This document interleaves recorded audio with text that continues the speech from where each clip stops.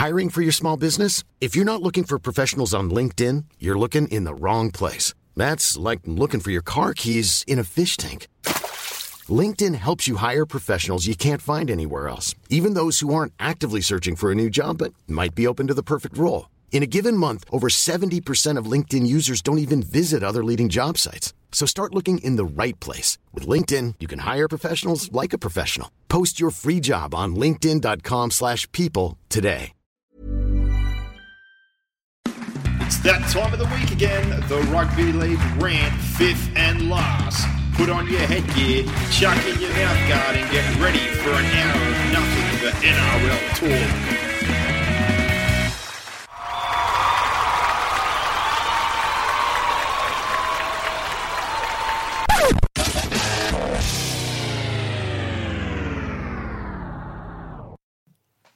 Well, Boxhead, what an absolutely outstanding week of football. I cannot remember a better weekend of finals to kick things off. Yeah, it's 2010 is probably the last one I can remember, where we had that epic, I think it was Roosters-Tigers game. There was a few other good games, Warriors-Titans. But no, it didn't rival that one. No. And that's going back. I had to go back 8 years to do that. So, yeah, it tells you how good the quality was first week, and it's a relief because, I think particularly the last month of football has been not predictable, but we sort of knew who was going to be there. So all eyes were on the final series, and it delivered. Yep, 1,000%. We'll jump into our set of six for this week. And tackle one to kick us off is just that. You could not have had any better games from the weekend. The quality was outstanding. The result in some of those games are all different kinds of football games, are of the highest quality. We had upsets, we had close results. I think the launch of the women's competition was outstanding as well, and another positive for the game after last week, which was just an absolute shit show over something that really I don't want to talk about, but didn't deserve to me a week's worth of coverage, and it's still being talked about now. But the weekend, the games, the final series, the women's competition, everything was a massive positive and a tick in the box for me. Absolutely, yeah. So quality weekend. The women's comp, yeah, was good. I won't be an avid follower of it. I won't watch every game, but, if I'm at home and there's nothing on, or, not that there's nothing on, but if I'm at home and I've got a chance to watch it, I definitely will. Yeah. It's not a put everything down like an NRL game is, but, I think it rated extremely well as well. So it just proves that women's rugby league has got probably going to eventually play a bigger role than what it does at the moment. You look at the women's Big Bash, and that's grown from, a really small competition now into one that runs pretty much parallel with the men's comp. So women's sport all around is growing, and women's rugby league, particularly in Western Sydney, I can speak firsthand. The rugby league program that we run out at Chifley College, where I teach, is going from strength to strength, and plenty of other high schools in the Western Sydney basin are doing the same thing. And the women's game is growing rapidly by the year. So it's good to see. Yep, I thoroughly enjoyed it, recorded it all. Also got to see the New South Wales Cup games. I enjoy them. I'm a bit disappointed, like I said, probably the start of this year, that it's harder to follow the under-20s now, mainly to keep my eye on the kids because they're state-based. It's ridiculous. How the Jersey flag has been run and covered is a joke. At the bare minimum, it should be on the websites. Well, have you seen one game? No, I would have seen more of the Harold Matthews and SG Ball than what I have of the Jersey flag, which is ridiculous. I watched a couple live, and I know about some kids who have come through, obviously, because I do New South Wales Cup. Well, it's gone from what, three games a week on TV to none. Yeah.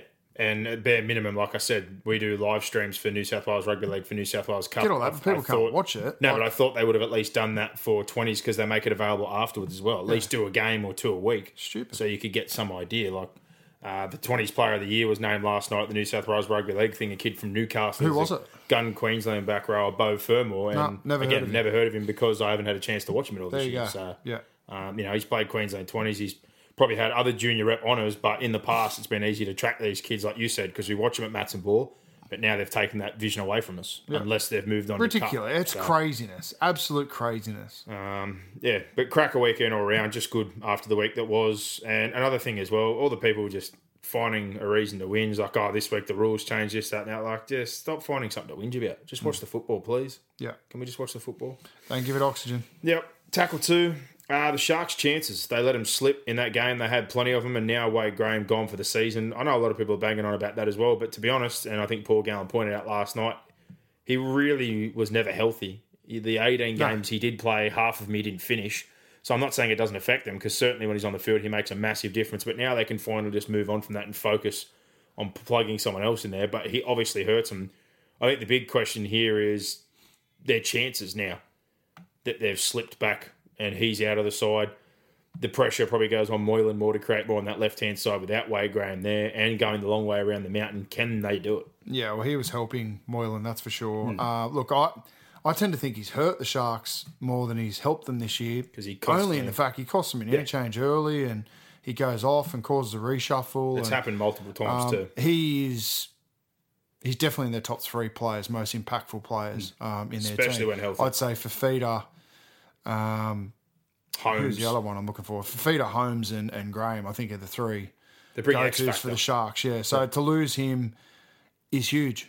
It is huge. I think now it rules them out of winning the comp. I don't think they can go 3 wins now. I'd expect them to beat Penrith. But even still, like, momentum's a funny thing. Penrith got some confidence out of the win on the weekend. It's going to be very, very difficult. I actually like them against Melbourne. I think out of all the teams left, the Sharks. I think the Sharks probably give Melbourne the most headaches. Just historically, from the niggle perspective, and then, just from their record as well. So, but, it's going to be more difficult. I think I like Scott Sorensen. They're going to play him there, and he's just steady up and down. But I think Capewell brings just a little bit more football. I know he's probably more of an attacking player than a defensive player, but it looks like they're going to go with Sorensen this week. I'd honestly start Capewell. Like, he's not Wade Graham, but he does have a pass. Isn't he injured? I thought Capewell was injured. Poor old Capewell ruptured a testicle last week. Oof. So he missed a game because of that, but he's going to back up and play this week. And there's been players in the past, Chris Flannery, and there's a couple others that have played after that injury. Not one that any of us blokes would want, that's for sure. No. But I just think Scott Sorensen's rock solid. You know what you're going to get. But I think Capewell brings a little bit more in attack. So for me, I think they're going to play him off the bench, but I still have hope for him. I really do. I still think they can make it ugly enough, and I still think they've got enough. It just puts more pressure on that left-hand side that they've been relying on. And he's such a vital link man for them. We're going to talk about it in the reviews. They threw that game down the road. Oh, basically. I have to give credit where credit's due, though, to the Roosters. Of course. They absorbed for the whole game. They struggled in yardage. Like they did a good job. But don't peddle me the theory that the Roosters were just too good. No, they weren't too good. No, I mean, there hasn't been a lot said about the Sharks. I don't think in the media coverage anyway. I'm with you. I'm with you on that. Number 3, tackle 3, Penrith and the Dragons come to life. I guess the big thing is on the back end of the year there, all the drama, all the form line, injuries, off the field stuff. It's pretty hard to, it is a different season, as everyone says, with finals, but I didn't see the results that came. Like, I thought Penrith had a chance because them and the Warriors flip a coin, but the Dragons won. I didn't see coming, given the injuries. I didn't think DeBellin would last the game all Widdop. Neither of them ended up doing so, but that result was amazing. Well, then they lost Graham. The Panthers, the Panthers after 20 minutes looked like they were down and out, and then for the last 60 minutes just strangled the Warriors, only made about 4 errors in the whole game. Are either of these sides a chance this week? Oh, they're both a chance this week, definitely. If you had to do it on a scale. I said to you, we were watching the games, we watched all the games together, I think, on the weekend. Would you rather be a bottom 4 side that wins? I'm just talking from a week 2 perspective. Would you rather be a bottom 4 side that wins, or would you rather be a top 4 side that loses? And I'd rather be a bottom 4 side depending on the result. So the way Penrith won and got through that, and I think they were pretty healthy, compared to, say, the Sharks losing Graham, having control of that game and dropping it, or a Souths who come out of that with a couple of injuries. I think the only thing going for Souths in that regard, though, is I still think they're a better football side than the Dragons, and the Dragons have plenty of injury problems, even more than what they did. And home field's not a advantage to either of the top 4 sides that lost. Like the Sharks go to Allianz, Penrith fans will travel. They were going to play that game as a doubleheader at Allianz anyway, before the GWS Swans game was played. And the Dragons have used ANZ Stadium as a home ground they've played there previously, so they're going to get plenty of fans there. So home field's wiped. I think the Dragons have got some concerns in the fact that they've got a shorter turnaround. They've got some injuries. So I look at them as cannon fodder a little bit to South. Yeah. Providing that South come out there free of injury and do the job. I think they'll be too good for the Dragons. But, it's the momentum that Penrith have got now. It's dangerous. Yeah. Like the Sharks have got to be wary. They've gone from, almost winning a top 4 game and having a week off to now they're one loss away from being out. So, I'd rather be Penrith and Cronulla. but I'd rather be South than the Dragons. So Yeah, it's probably 50-50 on that notion. But it's an interesting conversation, I think. Yeah, I think, like we said, Penrith got through unscathed. They had a gritty win the week before. They had a really good win on the weekend. They've got some confidence back. I also think there's a fault in the system in that now, if all the top 4 sides win through, we have a 1 versus 2, 3 versus 4 in terms of the preliminaries. Yeah, I don't know. You can't play the same team again, though. I don't like it. You can't. No, I play like again. that as well. I like the top 5 system better, I think. I'm intrigued by this. But I get it. It's for TV. I think this is the best system. It's much better than the McIntyre but you don't want to see system. the same games again. That's the other thing. So I get where you're coming from, but I can understand the flip side of it. Even a top 6 like the Queensland Cup. The Queensland Cup I find interesting because basically being 1 and 2, you get rewarded straight away. You get a week off, then you play one another, and then you get the chance to be rewarded again. But that also on the flip side, and we've spoke about this, can be to detriment. If you only play one game in 3 weeks and then rock up grand final day, you can lose a bit of flow and consistency. So it's not always a positive to have that kind of setup. But I like the way we've got it now. I'm a bit disappointed that the Roosters and the Rabbits ended up on the other side of the draw. But realistically, if we got... I almost like the way that the NFL does it, where there's just you lose, you're out. Once you get to the end of the year, you lose, you're out. You get your week off, you lose, you're out. But I look at this now and I like the way it's and panned out. then you could have 12 teams. Because realistically, we could potentially have, and it's not writing off the Panthers or the Dragons, but if we had the 2016 grand final rematch down at Amy Park and then Souths versus Roosters at ANZ, I think they're 2 cracker semi-finals. I think now we really, really need to see Melbourne and the Roosters. For me, that's the grand final I want to see now. Well, there's going to be question marks moving out of tackle 3 onto tackle 4 for that, and that is Latrell Mitchell and his charge and contesting it. There's no difference. That's tonight, isn't it? I don't think he gets off. Yeah, but is he contesting it tonight? Okay. So hopefully we'll have some news. Hopefully we'll find out by the end of it. But I struggle to see that he misses out. I hate loading, but at the same time, people are whinging about loading this week. It hasn't affected him in the sense of he got a charge only a week ago. So he's followed up with another charge. My argument for loading, and I hate it, was you can go 20-something games and still have it during the year. I think they need to come up with a system, and I've heard Gus Gould bringing up that you pay for it. Bullshit about paying for it. You should drop 5 points per game. So if you go 20 games clean... I think more than that. What, more a game? 10 points. How many loadings you got? 85, they said. Yeah, well, if even with a guilty, he's still going to get charged. But see, I think you should lose maybe 10 carryover points a game. I think the only way that the carryover points should stick and be the original value is if it's the same as offence. Well, if you're a repeat offender, I think it builds up, which is I agree with, and we've seen that in the past. But if you're first time and it's like something very small or incidental and you get 90 points and then later in the year you get picked up something like this, it's costing you a game. Yeah. I'm more mean for the clean record. Like the Trells had a couple of charges and it wasn't the smartest tackle the other night, but there could be other cases where you've gone, we've seen it in the past, like from round 1. What was his other charge for? A week or 2 ago, I can't remember, but he got charged. And I think it's not the first time this year he's been in the judiciary either. I think he's been in the judiciary 3 or 4 times this season. So I just don't It's hard to feel sorry for him. Within a week, I can't feel bad for him. But the argument about loading come for me from this again, thinking to past cases where people hold points all year, like you shouldn't get punished, 24 games down the track. I think there's got to be some kind of system where it disappears, whether it be 10 points a game or 5 points a game. I agree with that.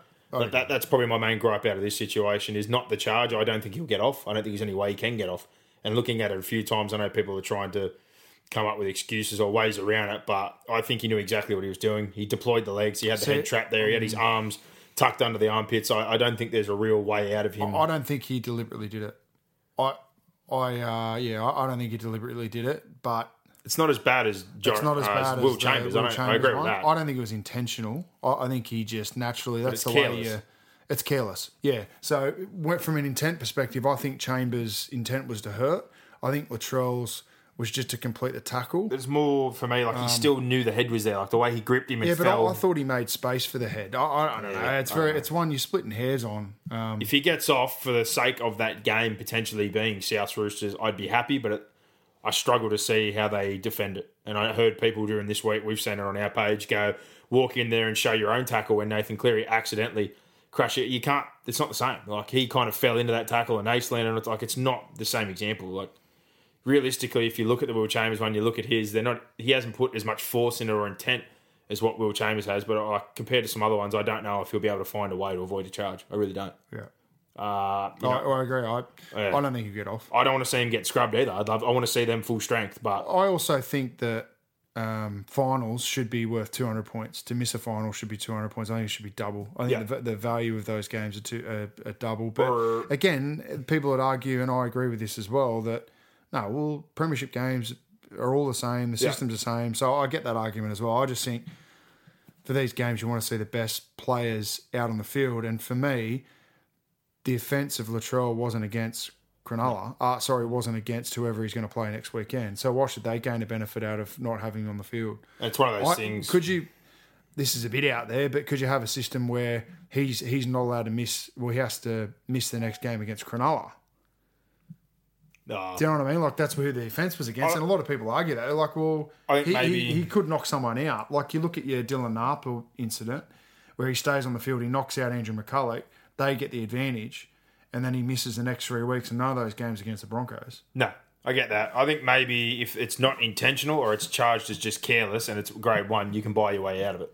I don't like buying your way out of it. I get that, but like, it's just like for what it is. Well, maybe if it went to charity, like if he started to. Yeah, but again, I don't know. For what it is, it's dumb because he's got himself in trouble a couple of weeks in a row. But realistically, it's the loading that's getting him. That's the issue here again. The loading is what's going to get him charged. I've got the biggest issue just with repeat offenders and intent. Like, I think where players have got clear intent to hurt someone maliciously and illegally, I think you should just come down with a hammer. Yep. The rest of them, I think, if the intent is proven to not be deliberate, I'm happy with fines. Yep, I'm fine with that. We move on to tackle 5 now. South, much like Cronulla last week, they went after Melbourne. They dominated field position, territory, yardage, had Melbourne trapped, but they couldn't come away with the result in the end. But I posed the same question as South, as I did to you with the Sharks. Are they good enough to go the long way around the mountain? And I think it's been spoken about this week. The only team to have lost that week 1 game and gone the long way around the mountain since that system came in 2009 so far is the Cowboys of 2015. They lost to the Broncos, got back to the grand final, won the grand final. Yeah, there you go.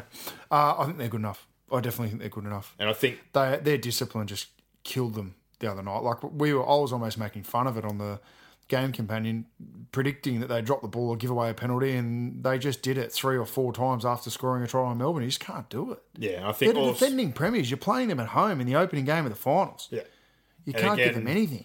You get to half time and Burgess comes up that poor read and runs, and Croft goes through and puts that kick in, or the shift down the left hand edge where you can't defend that kick. Like the 2 long distance tries, the field goal, like Melbourne found ways to get points, but the ones inside 20 that we spoke about, Melbourne couldn't get upfield. They were given to them the opportunities by South. Yeah. And when Melbourne get inside 20, surely enough, most of the time with Cameron Smith, Munster, Billy Slater, they're going to come up with ways to get after you. And they did when they got those opportunities off South. They absorbed a fair bit, but 3 or 4 of their opportunities that were given inside 20 were thanks to South Sydney. Yeah. I also think on the flip side of that, for South, you'd be more disappointed because the Curtis Scott penalty I didn't agree with. The forward pass I didn't think was a forward pass. So I don't 100% agree with the sin binning of George Burgess, but they got out of that pretty fair.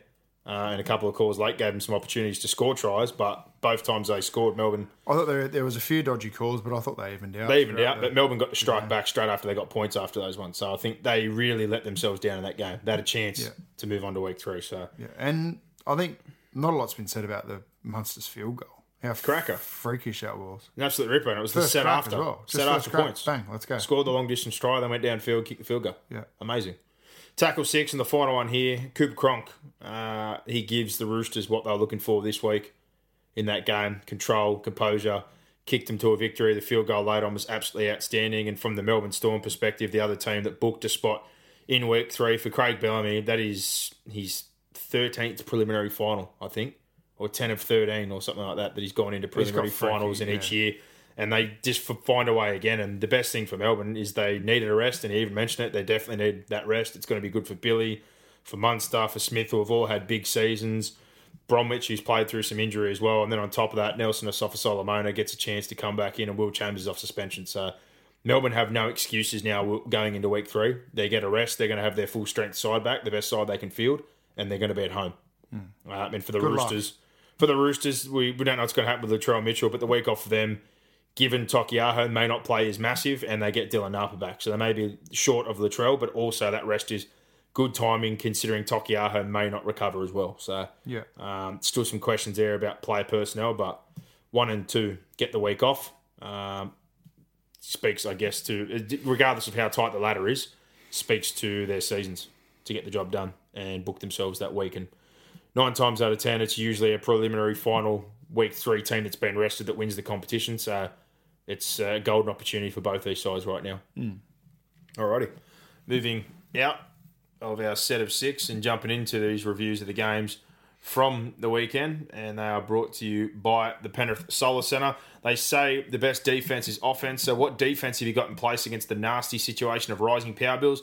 Penrith Solar Centre is Western Sydney's leading solar specialist. Whilst you have little control over your team's outcome, the expert team at PSC are devoted to giving you control back of your power bills. Let the sun work for your home and your back pocket. Save thousands per year in energy costs. It may be the difference between good seats or great seats watching your team in the NRL Grand Final. Contact Penrith Solar Centre today on 1800 20 29 30 to discuss how they can make you the real winners this season. www.penrithsolar.com.au. And we obviously spoke to Jake on the weekend, the boss over there at PSC, and there's been a couple of people from the podcast that have called up and got on board leading into summertime. So now's the time. Get on board, mention the podcast, and let the boys sort you out. But first game, that one we just spoke of, Storm versus South Sydney, and what a game it was. That was an absolute perler on Friday night, and it was try for try. It was back and forth. Melbourne had to dig deep. They absorbed a hell of a lot. I thought they did a really good job on the Burgesses. They frustrated Sam in particular. He made 4 errors, a couple of missed tackles.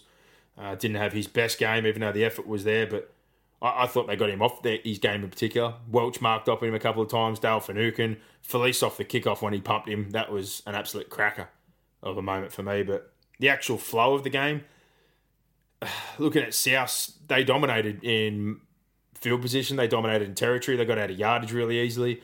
Adam Reynolds was just pinpoint with his kicking game. They kept trapping Melbourne in that same inside 10 corridor in the back corner, making them ruck it out. And Melbourne, for most part of the game, were just kicking from inside 20 or 30 and trying to hold on. But as we spoke about before, the big thing is South's giving away penalties to help Melbourne out of their own end or dropping the football a couple of times in their own end. And ultimately, when you give Melbourne good football inside 20, they find a way to score points. And they conceded on the back of it a few times as well. But I think the big one, or the biggest moment of all, was leading into half-time. Greg Inglis scores that try, shifting out to the edge there off the Robert Jennings offload, where somehow he keeps his arm off the floor, and Billy Slater makes a huge effort. And I tell you what, I didn't see it the first time I was watching it, but Vunivalu, I wanted to give an uppercut after I watched the replay. He was too busy yelling at the touchy, saying that the elbow hit the ground rather than being there to make the cover tackle. Yeah. But on the back of that, Melbourne somehow, after looking like they were going to go into half-time with their heads down, Brodie Croft, who's been much maligned during the year, had his opportunity early in the year, didn't take it with 2 hands. I don't understand why he has been much maligned. But anyway, I've banged his drum all year. I don't know how he hasn't played 7 all year. I think he's their best chance.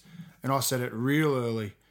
I think he's their best chance to win a competition. He has to be the 7. He's the genuine 7. Well, he can't play, like your Hughes. I think Hughes is a great player, but you can't play Hughes with Munster.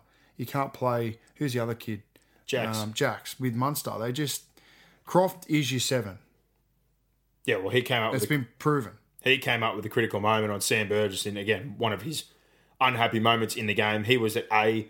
He came up sideways, and Croft was good enough to cut back inside there, make that line break, and the kick for Vunivalu on half-time was an absolute perler, but that gave him a real sniff and real punch in the guts to South Sydney heading into the second half. And in that second half, you look at how things played out there, got back into a bit of the grind kind of side of things. Melbourne had that opportunity when Burgess got put in the bin. They kicked the penalty goal, and on the back of it, they got pinned in their own half, and realistically, South ended up taking probably more gas out of the Storm than what they did out of them. But I think there was a moment there that they whacked somebody, I can't remember who it was, and they claimed that Melbourne played the football.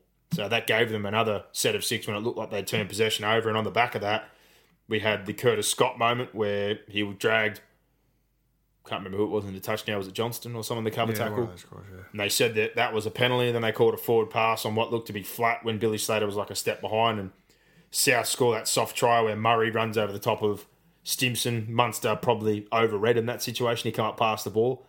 And again, you kind of sat there and thought, Melbourne are in trouble here. You don't know whether they're going to come up with points. They've been pinned in their half all game.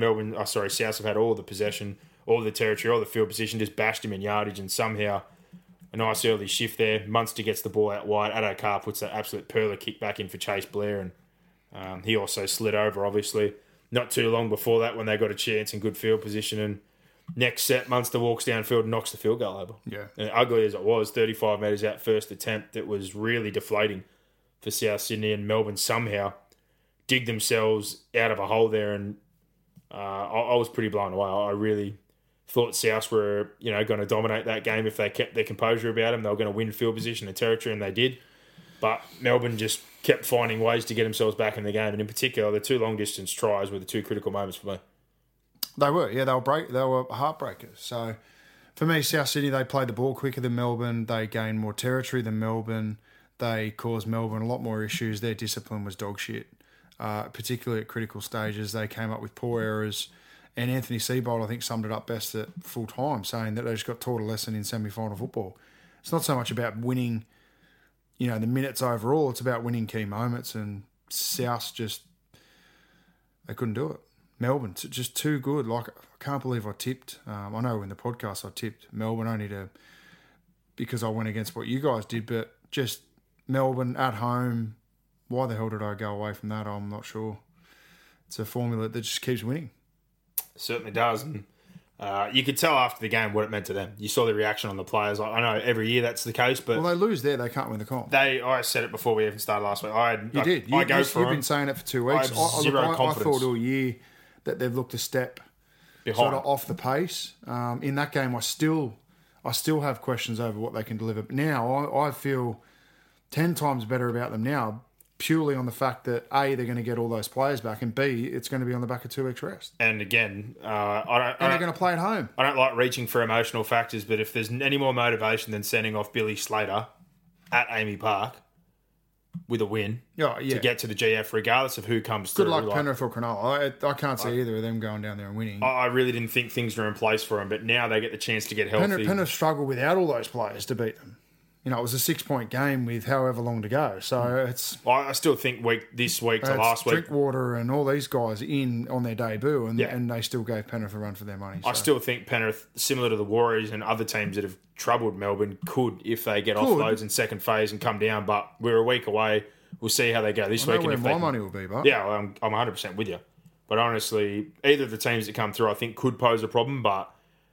I wasn't really confident, but given the situation now, I think the stage is set for Melbourne to make the grand final.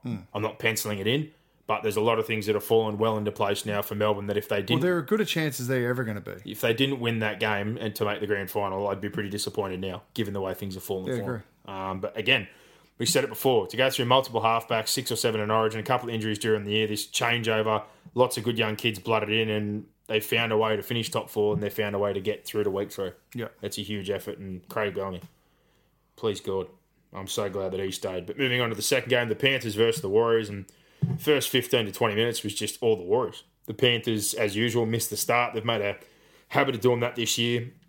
In particular, a couple of poor errors by Billy Kickow, and why he is so damaging. He can come up rocks or diamonds sometimes. He threw a couple of shit offloads, to be quite honest, and New Zealand were just riding high. Isaac Luke dives over from dummy half. Then they had that great try shifting to the right-hand side where they got a couple of offloads and found Fusi Tura on the ring. And at 12-2, all things were pointing to the positive. They looked like they were jacked up. They had all the momentum. And to me, it all changed when Adam Blair threw that shit offload that he premeditated. And we say this all the time. You can't premeditate the offloads. You've got to run, get to the line first, and if you can find your arm free or you see players around you, it should happen naturally.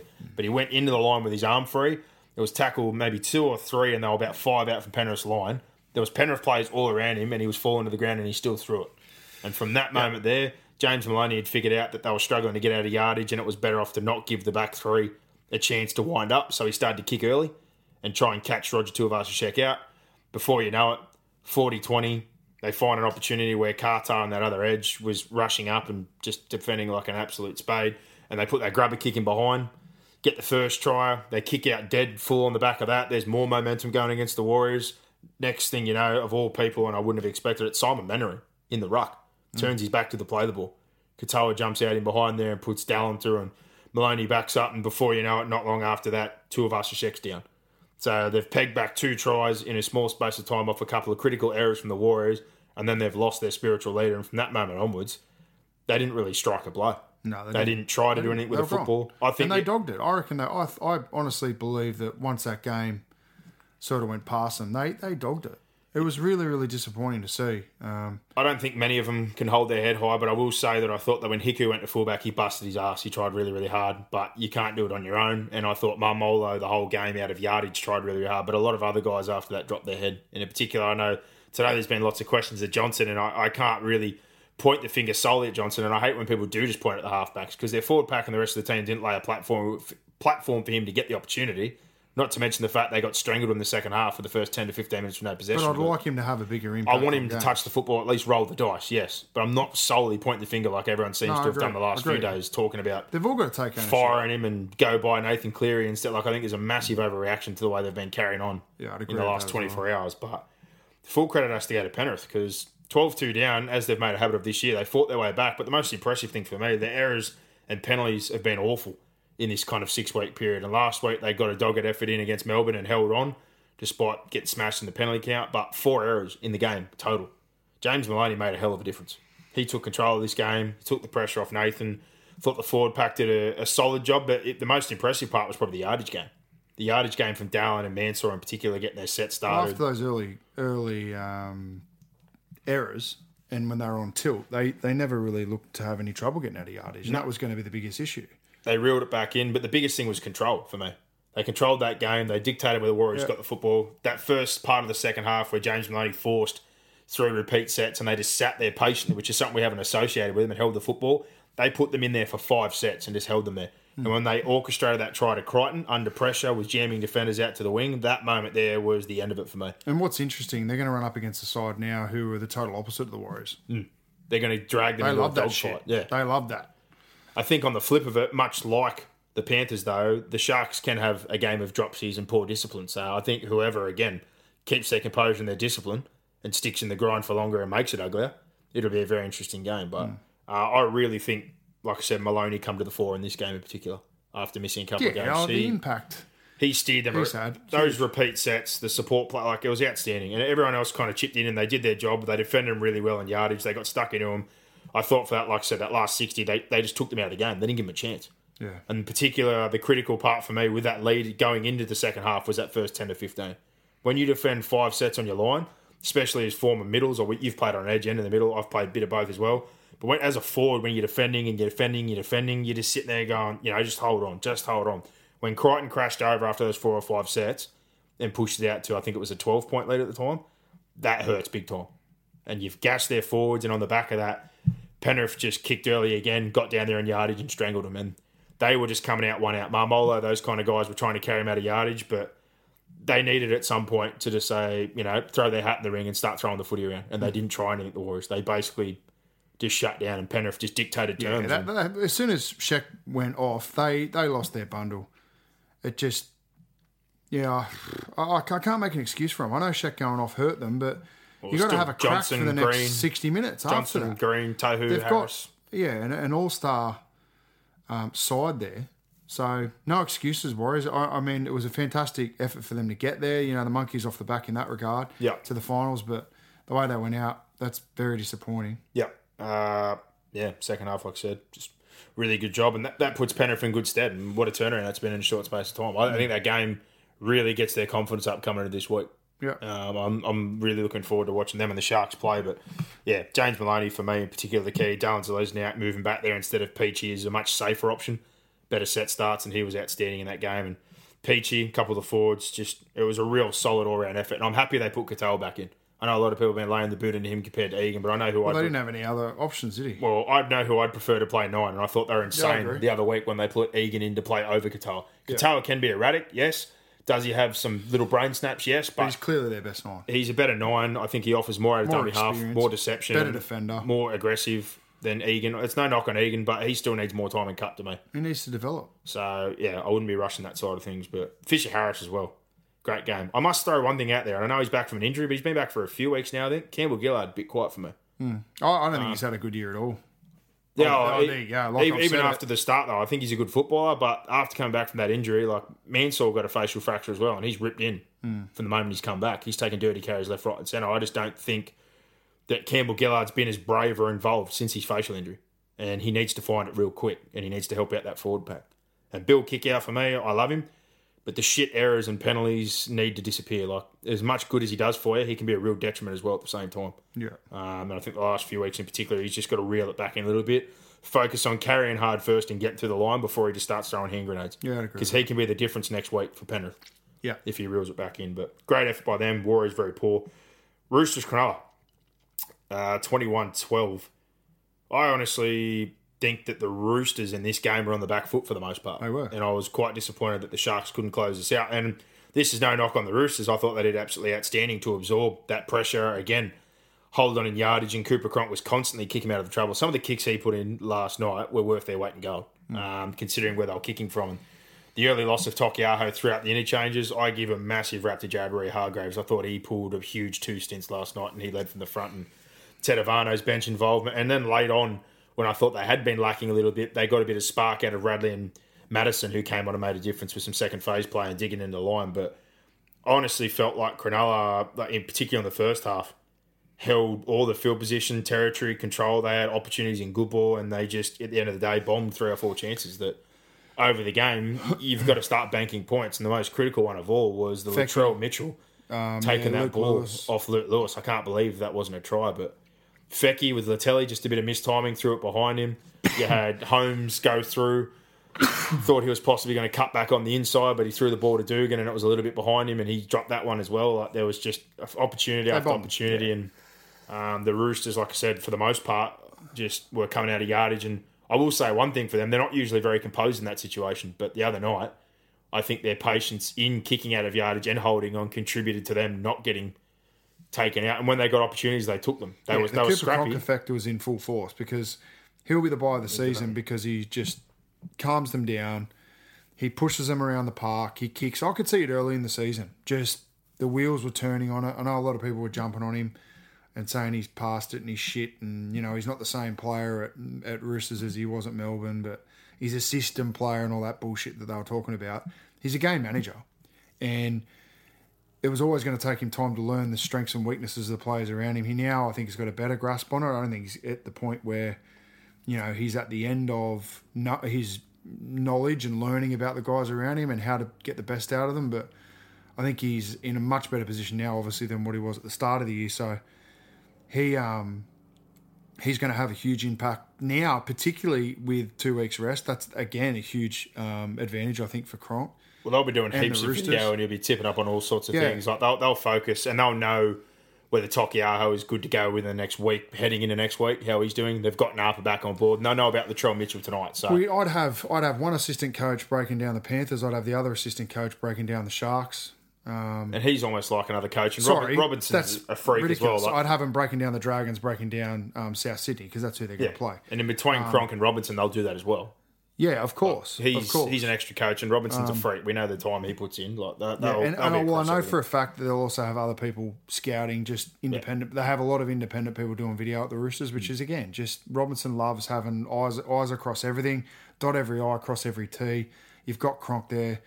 They'll get Napa back now, won't they? Or is Napa was basically a straight swap for Tokiaho if he's out. I still think Tokiaho is more consistent and been safer this season. But again, if you're going to lose one prop, you want another one coming back in. Yeah, the one fly in the ointment is Mitchell. Losing Mitchell will be a blow. And particularly if they run into South, because the potential reshuffle there is: do you put Orbison there and push Manu to? Actually, no, you leave Manu where he is. You put Orbison on the other side. Yeah, of course. Yeah, I was calling for Orbison anyway. I wanted Mitchell Orbison in the side. I just think he's a good defender. Does the job. He's not quick. He's not going to score a try out of nothing. But they've got enough game breakers there at the Roosters. I just like him as a defender. I think he does his job. Well, another one in this game that the only guy who I thought really looked like a threat constantly was James Tedesco. Him out of dummy half. Him on kick return. Every time he took a run, he made a half break or slid through a gap.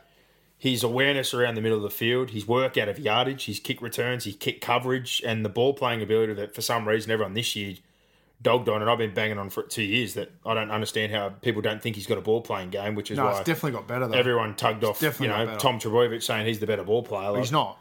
I think we were both on him for Origin. A lot of people were off him for They were Origin. writing him off. He was outstanding. The pass he threw to Tupou was outstanding, and he won the Brad Fittler medal last night for the best. Well, he should have been the best player in the fucking series. Should have, or him or Cook. So No, I thought clearly by a mile he was the best player in the I'm with you. But I think much like you said, Cronk has learnt their system better. They've learned how to use Tedesco better. When they got him there... but also just the effect, that's the Cronk effect as well, having that impact on Tedesco. I get Teaching him that, how to but play. They also, at the start of the year, looked at they wanted to use all their toys differently. So they're basically like, we've got Kiri, we've got Cronk, we just want to sit you on the back of those players on the edges. But if you watched him at Tigers and you bought him for what he does well... Yeah, but I think that's just the building of a side. I know that, but he prefers to push around the ball, be around the ball, always kind of be in the action, then he still makes his way to the edge. You can't tell him... You don't get the finished product straight away, so it's how you construct your team. They over-structured it too early and told him to sit out in the edges. I don't mind that part. I do. I don't mind because he needs to be around the ball. But we'll look at the product now. I know, but he's around the ball. Now, yeah, but because you can't, they've let you him can't just come put in. him around the ball straight away when you're trying to get your halves to learn systems. And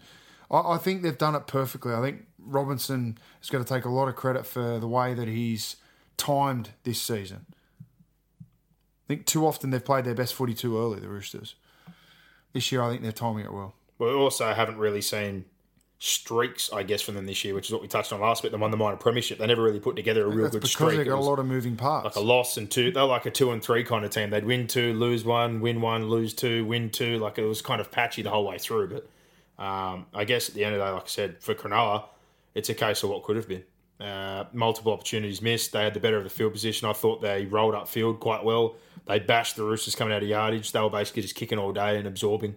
But for the Roosters, I thought Tupou in particular has had a couple of rough weeks. Error-wise was better. Ferguson's yardage work all year has been outstanding. He was brilliant. Jared Waerea-Hargreaves led from the front. I thought no Napa, no Tokiaho there early, Cordner. Or everyone kind of did their job, and then those two guys off the bench. Like Tedovano's stint off the bench too, having to play more minutes. He was good. So they just all did their job. But I honestly thought that Cronulla had the better of things, and they just didn't bank their chances. Valentine Holmes still had a huge game, like 300-plus metres. He couldn't have done much more. I thought Townsend, again, for people that bag him, kicked well. That nice try when he jumped back to the short side and identified the winger there, and he chipped in. But I think the real pressure goes on Matt Moylan this week without Wade Graham on that edge. Chad Townsend gets you around the field. He ticks a lot of boxes. Segara coming on program in the middle, and there's Holmes there as well. But in particular, Matt Moylan was brought in there to do a job. And it's funny how things work out. He's playing against his old club, and Maloney's up against the Sharks this weekend. So the player swap coming up against one another. We'll see who's got the best of the deal when they move on to the preliminary final this weekend. Yeah. There you go. In the last game, Dragons-Broncos. Well, the Broncos said at the start of the year, and I said last week, they shit the bed. Happy to eat some humble pie if they get the job done and push through, but never had confidence in the halves and the young forward pack. But it was all there on a platter, and everyone banged the drum. 4 p.m. game, Brisbane, full house against a wounded side. Could the young forward pack step up? Could the halves take control of the situation? And they got run over. That's basically the simplest way to put it. They were dominated. It all started with Frizzell's first carry when he busted through the line and left, I think it was Offahan, Gowie and Milford on the floor. Tarek Sims on the back of that. He was plenty angry. I think their set starts were a lot better than what they've been. And then late in the game, even after losing DeBellin, who was basically playing needled up and only lasted half the game, and James Graham, for the first time, Paul McGregor was forced to use that bench, and I thought they showed him why he should have had more trust early on. Lattimore put in a good stint. Blake Laurie was outstanding when he came on the field. Yeah. Leilua showed in his little glimpses he can do a job, and Kurt Mann, obviously, as he has done the whole year when he comes on, just plugs in nicely. But I think the big thing here was why Widdop was on the field and why those forwards laid that platform. McInnes found confidence, and Ben Hunt found confidence for me. McInnes chipped in a couple of the tries. He was running, he was probing, and Ben Hunt, as the game went on, had some better touches. He chipped in for one of the tries. He kicked quite well. Later on, when Widdop went off and it was even more critical, he put the ball out of touch a couple of times and he kicked the 40-20. And if Brisbane wanted to know, was it the right decision letting Benny Hunt go, regardless of how bad he's played in the last couple of weeks, he stepped up, I thought, on the weekend and probably showed why he needed to be there with Anthony Milford to be the number 7. And no offence to Nikorima. He's done a solid job all year, but defensively on the edge, he struggles. He doesn't really have a kicking game. He's not a controlling number 7, and neither is Anthony Milford. No. You need a 7 to win. We've said that all year. So, forward pack shit the bed. Corbin Sims got shut up by his brother big time. He had a couple of bad errors and some poor defensive reads, and in particular that right edge. As good as David Fafita has been, they targeted him, Nikorima, James Roberts, who dead said, I don't know what he's doing half the time defensively, but that edge got tormented. They scored 5 down that side. Yeah. Full credit to the Dragons to turn up and put in that effort, and I was blown away. I couldn't believe it. But Frizzell and Sims in particular, I take my hat off to. Frizzell's first carry set the tone, and then when James Graham smashed Josh Maguire in the first set, defensively and offensively, they let the Broncos know that all this rant and raving and this run of form. It's a different season. It's a finals game. The ball's in your court, and I thought the Broncos were quite soft, to be honest. Yeah, they were. They were terrible. It's funny that I heard Gus Gould say it last night. I heard someone else say it on radio on Monday that they could tell that the Broncos were off by the way they warmed up. So they brought a lack of intent and intensity to their warm-up. There's two people with credibility that know the game that watched them warm up and thought their minds are on the job today. And that's worrying. Does it show inexperience? Does it show a lack of care? Does it show a lack of passion? They've jumped up and down for the last few weeks. We're playing for our coach. They came out and rolled the Roosters. They flogged Manly to earn themselves a home final. They had a lot to play for in the fact that it was Sam Thaida's farewell game. They had a wounded Dragons. They had Ben Hunt coming up against his ex-club. They had a full house Sunday afternoon. No excuse. No. So, and they dished up shit. It was rubbish. Yep. I think the halves have got to take a lot of blame. I thought McCulloch had zero impact on this game, mainly down to the fact that their forwards had minimal impact on this game. Everyone's banging on about how good their forward pack is and how young and dynamic and good they are. They got smashed by the Dragons, and the Dragons lost DeBellin. They lost Graham. No Vaughan to come into the game. We're not lasting 50 minutes. They had a lot of concerns. I think, for me, Ben Hunt hasn't been going that bad. I haven't defended him on the podcast, but I certainly haven't laid the boot into him. But I think what's really understated is the impact that Gareth Widdop has on him. Halves partners, pairings. That's two, not also, one. So forward pack. The forward pack did a job on the weekend. You're talking about Milford and Nicarima. The impact that they have and how good or bad they are, they impact on each other as well. Well, just in the fact that neither of them are a genuine seven. Like, you go back to what I said about Melbourne. Munster looks a lot better with Croft there. Croft looks good with Munster there. And it all comes back to the middle of the field. So, and the Dragons won the middle of the field for the first time in a few weeks. And I think that's the best game that McInnes has had in 10 weeks because that's the best game the Dragons forwards have had in 10 weeks. Yep. So it's not rocket science. No, everything starts in the engine room. We all know that. But this is why I don't, like I said, same thing with Sean Johnson thing on the weekend. They all point the finger at John. Halves can't do anything without momentum, quick play the balls. There's got to be a knock-on Johnson, for me, just his kicking game, he's some of his little options. I don't think he's got that Cooper Cronk about it. Hiring for your small business? If you're not looking for professionals on LinkedIn, you're looking in the wrong place. That's like looking for your car keys in a fish tank. LinkedIn helps you hire professionals you can't find anywhere else, even those who aren't actively searching for a new job but might be open to the perfect role. In a given month, over 70% of LinkedIn users don't even visit other leading job sites. So start looking in the right place. With LinkedIn, you can hire professionals like a professional. Post your free job on linkedin.com/people today. So I think he needs to develop more strings to his bow. That's the only thing I'd say about Sean Johnson, because the Warriors are what they are. You know what they are. You know what their issues are. So you need to work out some elements of your game that are going to assist you in times like the weekend when shit hits the fan with the Warriors. Can you put in a Cameron Smith long kick from dummy half when you identify that the wingers are up and the fullback's out of position? It turns the momentum in the game. I think that's, for me, the only, and that's not a criticism of Sean Johnson. I just think he needs to develop more as a player and challenge himself to really get into that elite tier. I think he's a fantastic player. Do I think he's an elite half in our competition? No. No. Well, again, the last time that's for me. How you get there, that's how you do it. Yeah. Well, again, young inconsistency for Brisbane. Yeah, well, and again, Sims was awful. Pangai Jr. a few times this year showing a bit of swagger and talked it up, and he got to bring it every week. He shit the bed on the weekend and got dominated, and I think Lodge showed a bit of bad character after a really good year when he threw the swinging arm and got grabby at the back end. I think they were out-coached, to be fair. There's been a lot of criticism of Paul McGregor, but they were out-coached. And we've said there's some pretty ruthless Dragons fans that listen to our show. Surely you've got to be satisfied with what you saw on the weekend. Like your team genuinely dug in and really pulled one out there, considering the circumstances. And a lot of those same fans were saying, get Wayne back and get McGregor out.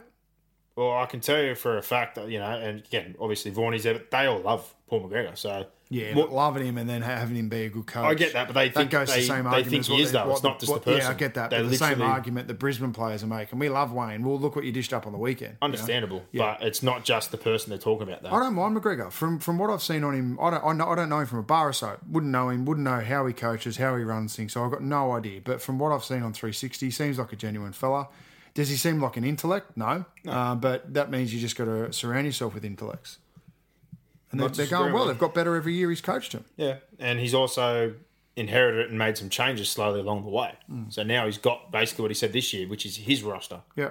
And they've got the week 2 under duress and hard circumstances. They're going to learn a lot of things out of this year. I don't expect them to go past South this week. No. They're going to learn a lot of things just out of how to manage their bodies around Origin and all that sort of stuff as well. So, and he's going to have a huge impact out of State of Origin. I think he's going to see kind of what I saw on the weekend, though, that he can give that bench more of an opportunity. And if he does... Well, the only way for the bench to get better is to play them. And that's why I thought it was bullshit earlier in the year when he's like, I'm going to give these guys time. 5 minutes isn't time to develop. No. Blake Laurie, Reece Robertson, all these guys you wanted to give a run, 5 minutes is not helping them. They needed genuine time. Yeah. And early doors when they were winning quite well was the time to do it. Yeah, I agree. Or during the Origin period, rest your players when they had that lead, preserve them, and potentially they would have had a better, fresher run in the back end of the year. But I thought they're 2 areas that he'll learn from as well, from having such a heavy Origin toll this time around. But, 53 missed tackles, 15 errors, and a 68% completion rate from Brisbane. They shit the bed, plain and simple.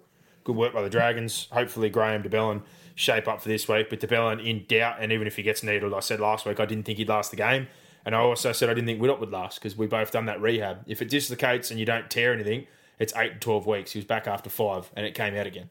Yeah. So he's definitely done now. So it's going to be a massive ask. But yeah, there you go. In-depth review of those finals games. We'll move on now to your fan questions brought to you by the Nepean Boltmaster, www.nepbolt.com.au. Nepean Boltmaster is your complete fastening system supplier with their main office at Penrith, covering more than 1,500 square metres, and a second branch at Seven Hills, covering 300 square metres. They boast the largest range of fasteners and associated products, not only in the region but throughout the state. But there's a lot more than just bolts and fasteners. You'll also find industrial and engineering products, abrasives, hand and cutting tools, lifting materials, handling products, safety and cleaning products, paints, and general hardware.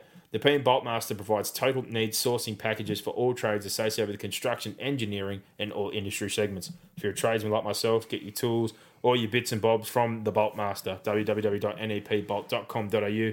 Contact Was and the boys there. Wow. Fan questions box head. Yeah, let's rip through these. Poindexter. Dragons fans sure are a hypocritical bunch. After the Dogs game, they were burning jerseys and arguing with players online. They were ready to crucify Hunt after the Para game. Now, slinging mud like they never doubted them. Wonderful. What will it be next week? And favourite ice cream? Depends on how they go. Favourite ice cream, I love connoisseur vanilla. Cookies and cream or salted caramel, I'm a fan of. But, yeah, I think, again, been pretty aggressive, the old Dragons fans at times. But I think you should be happy with the way the year's panned out, considering... Yeah, we've just gone over it. We just spoke about the Dragons for 10 minutes. So, and he's also got here, how's parenthood treating you and the missus? Accustomed to no sleep yet? She's, realistically, we haven't had a lot of drama with her. So that's a win. She seems to cry a lot when the podcast's on. Whenever I'm around, she seems to cry. Well, yeah. I know what a bad baby's like. I've seen it firsthand through a couple of friends that babies just scream non-stop. She's not screaming. She's had 3 bad nights. She's 6 weeks old today, so she's had 3 bad nights in 6 weeks. The first 2 weeks she spent in hospital anyway, but that's an average of 1 bad night a week, or a little bit more than. So I will not complain. We're getting less sleep, no doubt. Spending more time running around and shitty nappies, but you don't complain about that. You knew that was part of the deal. So yeah, it's going well. Wife's going good, so all is happy. Yep. James Ellis, considering the drastic change in the way South will play this season compared to last with a similar squad, what influence does an assistant have on the head coach, or is Madge just stubborn? Or do some head coaches rely on or work better than others with assistants? No doubt. Some utilise them, some don't. There's no doubt that Seibold's utilised his assistants. He's openly said that he's been very close in contact with both and getting them involved and giving them responsibilities. And yeah, because you need to maximise your own time and you can't do it on your own. And he kind of said he learnt that himself when he was at Melbourne, with South, under Maguire, etc., all these kind of bits and pieces. But literally the only real roster change here was the fact he swapped out Cook for Farah, which Maguire had the choice last year, and we called for it to Cook to play, and he didn't really do it. And the other one was they got Dane Gagai in. But realistically, yeah, he's just loosened up things in attack, less structure. Well, revitalised. The benefit he had is he saw he was in the inner sanctum the year before. A lot of coaches come in and think they know what happened the year before. He knew exactly what he needed to fix. That's a huge benefit as a coach. JDHD, one of the Dragons fans that usually blows up, says, where the hell did that come from, and can they do it again without Widdop? I don't think they can do it again. I just think the quality of the opposition is going to be much better. Yeah, you're up against a completely different side. Widdop. Very experienced, big forward pack. They'll be seething after last week. I think Adam Reynolds got cleared today. It was just a bit of a sore shoulder, so he'll get needled up and play. Crichton, not too sure, but I'm pretty sure they named an unchanged lineup. So They did. They'll be absolutely seething, I'm pretty sure. Flat white with one. How should the NRL handle minor injuries during the game? Stoppages kill momentum. Ferguson being sent to the sideline until Roosters got the ball back was the first time I've seen that rule enforced, and I like agree. the rule. I thought that was, different. I hadn't seen it happen before, but if it's blood or other bits and pieces, they should have to go in behind or get off the field. What happened to the blood bin? Why do we stop for people to get wrapped up or taped? Yeah, I got no idea. Get off the field and get somebody else on. I thought that's what the blood bin was there for. Or if you're in the attacking team and you got a bloke, we shouldn't be stopping for you. No, agree. Or defence. Get in behind the line, get out of the way, or go to the blood bin. Simple. Run off the field. What's he got here? Thoughts of duty of care. This is John Pappas. Of care owed by the clubs with respect to tackling technique in light of Chambers, Mitchell and Napa incidents. What do clubs actually do versus what they should be doing? Is that their job or their responsibility of the players? Well, if you don't think coaches and clubs are trying to teach them correct tackle technique, you're sadly mistaken. Like everyone gets taught proper tackle technique. Whether the player goes out there and follows like correct technique or sticks to a technique's a different story. And Dylan Napa's not exactly what you What give. are we talking about here? What's this in reference to? Saying that it's a duty of care of the club in respect to tackling technique. That's a really... Like, so I think that's a really you can't dangerous place to go. You can't blame the Storm for Will Chambers trying to rip someone's head off, or the Dylan Napa for headbutting two people. Their duty of care is to educate their players the most safe way to tackle. And they make a decision when they go out on the field. Yeah, agreed. Difficult one. Difficult one. You go down that line, you're going to have players suing players, and it's going to be ugly. I think, again, it goes back to our argument that we had before about intent. If someone intends to hurt someone and they cause someone a serious injury, I think throw the book at them. It's as good as assault on the street for me. But for players that accidentally cause severe injury or inadvertently cause devastating injury, I'm not sure you can throw the book at them. Just for me, it's the blame culture. We've got a blame culture. Sometimes things just fucking happen. Yeah, and unfortunate things happen. But these are full-time. We went through that with the Alex McKinnon incident. Like the amount of blame and vitriol and emotion that was surrounded in that. And you could break that down 100 times, but that was just a horrendous incident. It was. And it's not. And you look at poor bloody Francis Molo, who shoulder charged, and I haven't seen footage of the tackle. I don't want to see footage of the tackle, but you can't imagine that Francis Molo went in to kill him. No, and the club didn't tell him that you're going to shoulder charge someone like in the fight. It's a tough one. To ask, do the clubs have a duty of care? Like, and this is the thing where they're full-time rugby league players. They get educated. You can't have it both ways when we say that the game's going soft and we're taking out the punching, we're taking out the shoulder charge, and the reason why they're doing it is to minimise this.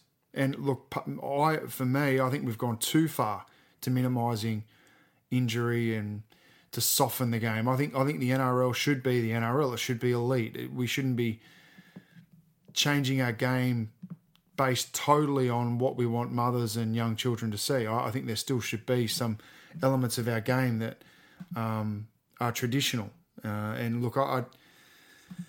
But we've also got to make sure that we understand that with more strength and conditioning, more sports science, the more efficient the body gets and the more powerful our athletes are, the more chance there are of severe injury. But plain and simple, coming back to, is there a duty of care on the club? Well, the players, when it goes out in the field at the end of the day, they're taught how to tackle and given correct technique, and they're full-time footballers. It's a much deeper conversation to have. You can't just say duty of care. Well, who's got the duty of care? The player. But who then prescribes what is a legal tackle and what is legal coaching? Because not every club would be teaching their players to tackle exactly the same. No, but no one's teaching Dylan Napa to run out with helicopter arms and charge with him with his face. But that doesn't matter what style of tackle you're trying to execute. You could just get it wrong. What I'm getting at is to even kind of imply like the clubs to be responsible. Like, is they're teaching their players the correct technique and the way to tackle and to control and do everything. They're not teaching them. What I'm saying is that not everyone's teaching the same tackle technique. No, but so that argument is flawed straight away. These incidents, though, you can't point the finger at clubs for this.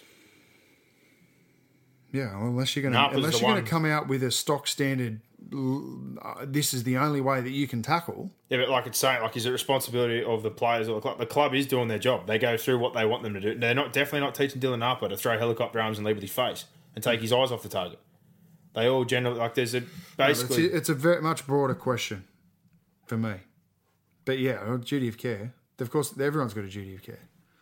Luke Lane, in your opinion, which rep half had the worst game on the weekend and why? Was it Johnson, Moylan or Milford? Well, Milford had a Barry Crocker, but his forward pack got absolutely destroyed. I think Johnson had more of a chance to make some sort of impact. I thought Moylan was okay. He wasn't great. He didn't impact the game. Defensively, he got caught out a few times. I don't think he's going to this weekend either. It's you're relying on that big forward pack and Holmes. Yeah, exactly. And he's got more responsibility on that left-hand side, but yeah, probably Milford. The straighter he plays, the more he runs and the shorter he passes, the better he is, Matt Moylan. Running should be his first priority at all times. Joel Banks, are the Panthers doing anything different now that Hook is gone? And also, who would you rather run it at, straight, Tallis or SBW? How about neither? Yeah, if I was going to pick one, if you had to, maybe Tallis, but he'd probably rip my face off. Sonny Bill probably hit me with a cleaner shot. No, neither of them. Has much changed from the Panthers? Well, it looks like attitudes kind of changed, but then again, you heard that there was a bit of a divide in that decision. So realistically, I think the biggest thing is that they've just obviously come together as a group and decided that they want to have a red-hot crack because it didn't look like they wanted to a few weeks prior. What was the difference in the penalty count that they gave away against Melbourne and gave away on the weekend? Oh, it was astronomical. Their discipline and errors are the two things that are the indicator of whether they're going to win or lose. They haven't changed anything in attack. They haven't changed anything defensively. It's attitude, it's intent, and it's discipline. And I don't think Serrato's tried to. He'd be mad to try and tear out a structure and implement a whole new one within a space of a month. Yeah. Nothing much has changed, just attitude as far as I'm concerned. And that tips into all those things, your defensive effort, your errors, etc., penalty count. Daniel Friend says, how huge is the week off? Well, like we said before, 9 times out of 10, the winner generally comes from one of those teams that gets through to the prelim final and gets a walk through to the grand final. I think whatever your percentage was to win the competition or to make the grand final, it obviously doubles. It doubles in the fact that you don't have to play this week. You've no chance of being eliminated this week. You're into the final four, so you're automatically a 25% chance of winning it. It goes up because you've got home field, you've got the rest. They're first and second from the ladder anyway, so they're a massive, it's a huge advantage. Well, again, just particularly for Melbourne with the injuries. Just looking on the perspective of, they're going to get back Will Chambers to suspension, Nelson Asafa Solomona, and they had 4 or 5 guys that were playing busted who would now be fresh as a daisy and 1-17 next week, as compared to potentially this weekend. Say the Sharks win. They lost Wade Graham last week. If someone gets injured this week or a few guys are carrying niggles, they're going down to Melbourne with not as good a preparation and not as healthy a squad. On the back of 3 tough games. Yeah. Or on the flip side, if somehow Dragons come through this and they're still missing a couple of players, they're going to play the Roosters. Even if Latrell Mitchell's missing, that's still a heck of a side. And a gun forward pack, well rested, video prepared, and just sitting there waiting to play.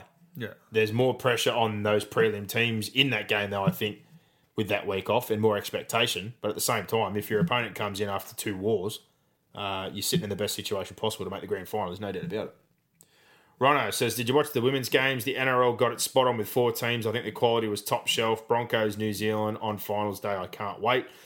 We did get to watch both games on the weekend. I thought the Roosters-Warriors one was okay, but it was a bit of a wet track there, so there was a few errors. And the Roosters, they were the much hyped side. They came up with some pretty poor play, but there was some really good individual efforts, in particular Isabel Kelly. Thought she had a really, really good game. And that Warriors side, man, they did some good dirty work early on. But the Brisbane Dragons one, starting off with the 2 tries that they scored, thought that was going to be a cracker in a very close game, but Brisbane just dominated them after that. Julia Robinson, which had that head clash with Jess Surges and laid her out. That was huge. The fullback, Baker, she absolutely tore him to bits. And I'll tell you what, Brittany Brayley, I've seen a couple of games now. She is switched on, that hooker. She's like the female Cameron Smith. The rack manipulation, the way she plays the game. Brigginshaw, good footballer. Federica, that back row. Hancock, the front row. But they completely dominated them. But in particular, out of all the women's players I've seen, Sam Bremner has impressed me in the games that I've watched. On the weekend, didn't have as much impact. But Brittany Brayley, big fan. Really big fan. Yeah, you know all their names. I don't know any names. I watched a little bits and pieces of it and enjoyed it. The more footy, the better for me. What do we got here? No, nothing to do at all. Says, do you think it has been underestimated how much Broncos miss Justin Hodges? There hasn't been a Bronco with his presence and aura since. Do they need to find a similar player to help with big occasions? Well, I don't really think Justin Hodges is the difference between the result yesterday or in previous seasons, to be honest. If you want to talk about a yardage player, I don't think they've had someone who's done as much dirty work out of dummy half. They've got Corey Oates now, who's pretty handy at set starts and yardage carries, but I definitely wouldn't go as far to draw a long bow to Justin Hodges being the reason or being a player with that much aura. I think if you want to go back to a player with aura or a presence that's underestimated is Darren Lockyer. If you want to talk about someone who had a massive effect on that team. Yeah, of course. Not Justin Hodges, but That's he was a heck of a long player. time But ago. yeah, You need to be developing in the a modern new game one, now, or going and purchasing the next one. Justin Hodges as a centre in the modern game doesn't have anywhere near as much of an impact as, not to that extent. James Hughes, any chance Widdop could have been subbed at the 50th minute for Man? The Dragons were up by 24 points at that stage. Well, Yeah, interesting. it's all good in reflection, I guess, but when you look at it from that perspective, James, when you're in a finals game and you're just trying to make sure things close out, and if he passed all his fitness tests and all his bits and pieces, I'm sure they wouldn't have wanted to, change what they were doing. So it's always good in hindsight, and it sucks for them now because they potentially could have had him this week, but still don't think he was 100%. And as soon as he landed awkwardly on it, who's to say it wouldn't have happened again this week coming? But obviously it hurts massively coming to this game. Ben, Skip Hop says, does Cousin Gary think the Knights have had a decent year? That's all that really matters. I haven't heard from Cousin Gary for a while. Yeah, it's been a while. Might have to touch base with him. I'd say he'd be happy. They didn't get the spoon. Yeah, and to be honest, like we said before, Ponga and Pearce don't miss extended periods of time. You'd have to think they would have been very, very close to sneaking into that bottom end of the 8. So, Cousin Gary, he might move down to Newcastle, the way things are smoking up there. who knows? Haven't heard from him in a while. Cousin Gary, give us a shout out if you still listen to the show. Shout out, brother. I think he gave up after the first couple of years when things went a bit pear-shaped What went pear-shaped? with his team not playing that well. Oh, yeah, That's all I'm getting at, the rebuild. I think he might have shut down. Yeah, maybe. Matt Greeno, should NRL teams just have all their Mad Monday celebrations at a nude beach? Just saying. No. Nah. Mad Monday could be done a lot better, but we've Keep your dick in your pants if you're in public. pretty straightforward. Chris Cohen again says Bulldogs Mad Monday players naked in view of the general public. Explosive details of Tigers players caught up in a drug scandal. 2 headlines last week that were either overblown or virtually had no merit to them. Why are the media constantly trying to bring the game down? Because people listen to it, click on it, they digest it. Look what happened last week with the Dogs situation. People absolutely fed off it. There was a feeding frenzy, piranha style, that drew it into the blood and it dragged out for over a week. So that's why they give these stories. It's a revolving argument that none of it I agree with. And the Like Dragons... the justification for the journos is, well, you read it and, this is how we make our money. And the players sort of go, well, we should be able to do whatever we want. It's our day off. We've earned it. For both of them, I sort of just go... I stick back to what I said at the start. Don't like what the media did, but from the players' point of view, it was dumb to leave your private area. As soon as the police... And we're dumb for clicking on it. Yeah, but people are also dumb for saying that they should be able to do whatever they want. You're not. They're still I agree. members of society, and the police laid charges. I think we've all got to take some responsibility for the way that things currently lie and in our game. the venue got fined and people got charged. So when cops get involved, The understated one is how much the venue's in the shit. They got like 6 notices. so that's what I mean. For people that are saying it was not a big thing, you're a dickhead as well. Like on that side, but the way it was blown up was fed by everybody reacting the way they did. It didn't need that much of a reaction. So, But I could go to that same pub tonight, get up on a chair and do a windmill with my old fella, and no one's going to care. But that's a dumb argument in itself because I'm not paid $300,000 a year. So still, you do it in the wrong place, and someone puts a phone call on the cops. Yeah, I wouldn't do that anyway. Like you'd like to think that you get to a certain age where you know right and wrong, regardless of how many schooners you've had. Yeah, so I say they got naked, don't worry. Well, indecent exposure in public is Stupid. 6-month imprisonment if you get the full offence. Like generally, that you'd get bail or whatever else, but it's chargeable offence. So no more talk about Mad Monday. Daniel Bennett, intentional penalty, inside 20 has got me blowing up every game. Send them to the bin. I'm all for getting rid of the nitpicking penalties, but come on, no different from a professional foul. Also, Khalil Mack trade to the Bears and his monster effort against the Packers. Wow. Yeah, it didn't result in a win for the Bears, but Tell you what, I think they might regret all the extras they gave away to get Mitch Trubisky because he doesn't look too crash hot. for me, I sort of. There's got to be a bigger sample size to know who won that trade, but I get that. I think Oakland will be pretty happy with the fact that they've got 3 first-round picks next year. Well, it's what you do with the picks in the end, isn't it? Of course. Khalil Mack almost single-handedly won the game for the Bears, who pretty much stammered on their own side of things. Yeah, he's going to be a nice player once they build a side around him, and they, if Trubisky can develop into what they think he's going to. Yeah, and intentional penalties inside of 20, it's got everyone. We agree, but at the same time, you just got to be quicker. I think you just got to be quicker to get onto it. Like one warning, here's your warning. Next time, done. See you later. They let him go for too long. That's the biggest issue. Terry Spear, which of the 6 teams left would you put a line through after the weekend? Dragons. Sharks without Graham, question mark. Well, no, Dragons. Dragons with their health concerns. I think Put a line through when you say we're saying that they can't win the comp. can't win the comp. Yeah, But I think Dragons and Penrith. I'd huge be happy effort. to put a line through both of them. huge effort by the Dragons. But if DeBellin's playing busted again, Widdop's out, etc., like it was already a huge ask. I think this weekend's a stretch too far given what they gave last week. Yeah, I think the 2 teams that won eliminations, it's just proven that bottom 4 teams don't win it. Yeah. James Dutton, seeing Luke Lewis still killing at 35 made me think of the 03 grand final and the other, Luke Rooney. Looked him up, same age, both of them, pretty different career, ended a while ago. Shows what a rugby union in France, I think. I don't know what he's doing anymore. Shows what a Trojan Lewis has been. What's his secret? Top pod, thanks very much. Well, hard work, determination. positions. He's evolved with the game as he got physically bigger and he slowed down during his career. He added more strings to his bow. He went from the wing to the centre to the back row. He spent some time at 7 when Matty Elliott was there and they managed to finish top 4. And now he's turned into a world-class back row. And the big thing that gives you the tick of approval to show the work he's put in to add to his game, the skill set, the toughness, and all the work off the field, not to mention just all the stuff and you see of him in the community and everywhere else makes him seem like a champion bloke, is he was a rep player as an outside back and a rep player as a forward, then turned into one of the most valuable bench utilities for Australia and New South Wales. Yeah. So he's the ultimate footballer. And at every stage of his career with changes in the game or changes physically, age and ability-wise, he's moulded to that. That's why he survived so long. Yeah. You can't give him any more credit than that. He's outstanding. Jay Smith says, hashtag game companion, killing it, loving the companions. Thanks, mate. Good stuff. We like doing them as well. Yeah, when we got the opportunity and we're going to watch a game, why not? We're going Friday night this week. Saturday night. I'm on baby duty Saturday I got an night. engagement Saturday night, so Yeah, Saturday night's out for me. Friday I have to wait and see what happens at work, but I'll let you know. Right, there you go. If- Friday, if there's going to be one, it will be Friday. Yeah. It will definitely not be Saturday. Yeah. Ibs Malas, is there far too much controversy in the media? We had one of the best weekends on the field, but media couldn't wait to look at the controversies, e.g. the Andrew G scenario. Oh, yeah, with him in the comment. Who cares? Like, I understand what they're going on about, and Ben Eichen brought it up, like, you know, considering what happened there, and people are talking about, you know, he walked away and he didn't help in the investigation, etc., etc. Like, if you want to talk about it, do it internally at the NRL. I don't care. I want to watch football. I don't want to talk about Andrew G. I don't care about Andrew G. If they find something internally and they want to talk about it after the season, that's the time to do it. Don't distract from the finals. That's probably, you know, my big gripe there. Paul K, England, says, why do Brisbane have to explain who is in their coach's box, who is he, what he has done, and do you know the grand final information for entertainment yet? Well, we do know who the grand final is now. It's Gang of Youths, Aussie band.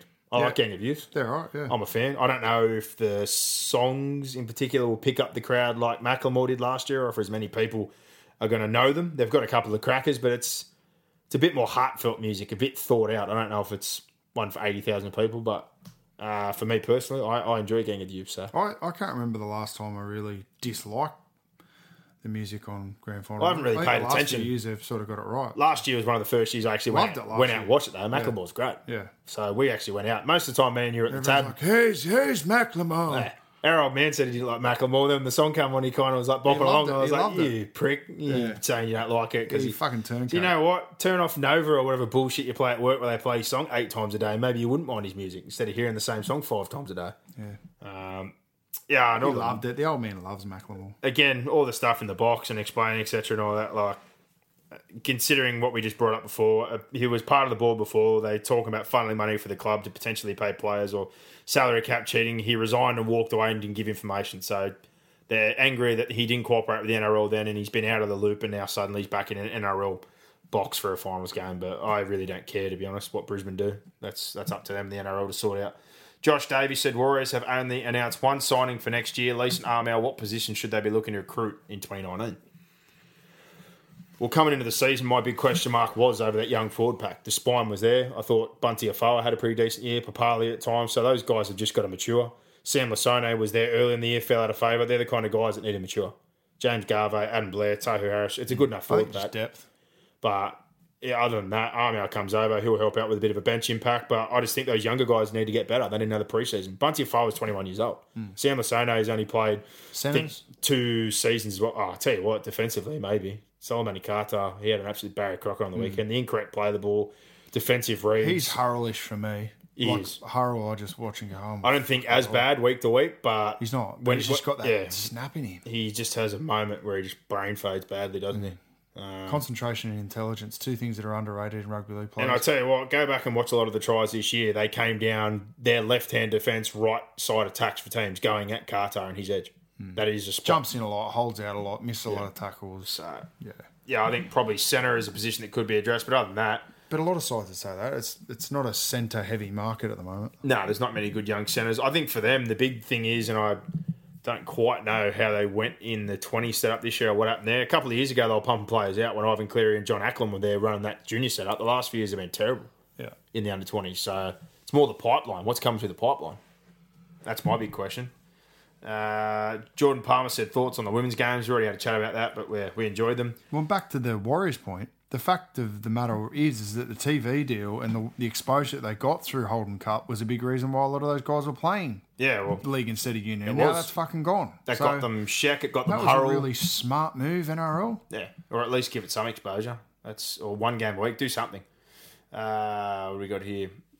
Jordan Palmer with the women's one we spoke about. Savcoat, Wayne Bennett, Andrew D spoke about it, not interested.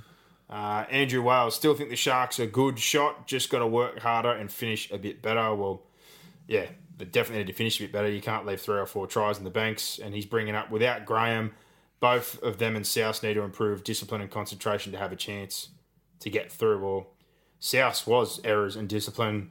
Sharks didn't really have too much to do with the discipline side of things, I don't think. It was just simply finishing off opportunities inside 20, and they bombed them. And they'll have a chance this weekend against the Panthers. Yeah. Dominic Coogan, you boys getting to any of the finals games should be a good atmosphere at the South Dragons game. Grand final will be there. And if it's South Roosters next week, at depending on ANZ. what day it is, Or it'll be it at won't be Allianz. ANZ, it'll be Allianz. That's another one I look at and I go, I know they get the home game, don't they, for week 3? Actually, Like I'll tell you, Melbourne. I'm at a wedding the week after on the Gold Coast, so I might even, if that game's on a Friday night, I'm actually going to miss that game.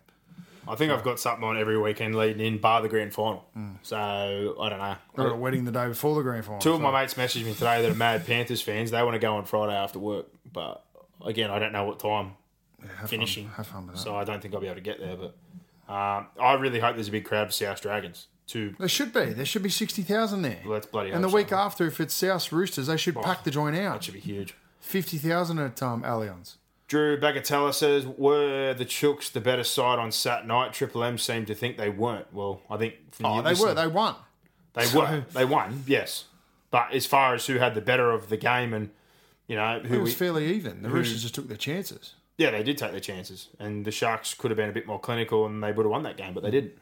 Norbert says, I'm a South Aussie who moved to New South Wales. I can hardly watch an AFL game nowadays totally into the league. What do you blokes think of contemporary AFL?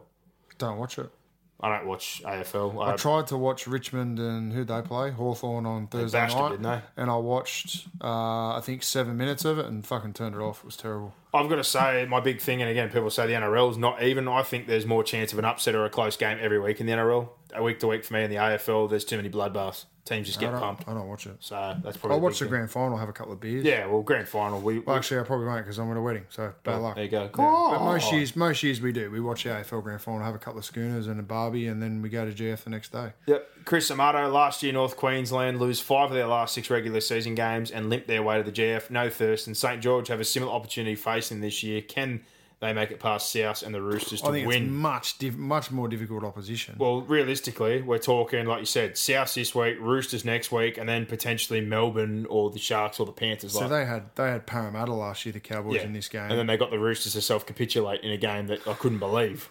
Yeah. Like, that was... And then they got murdered And then by Melbourne Melbourne. just absolutely murked them. So Yeah. if the Dragons were to somehow pull a miracle... I just think this weekend's game, Parramatta are just choked. Parramatta were great first week last year against Melbourne and then just shat the bed against the Cowboys.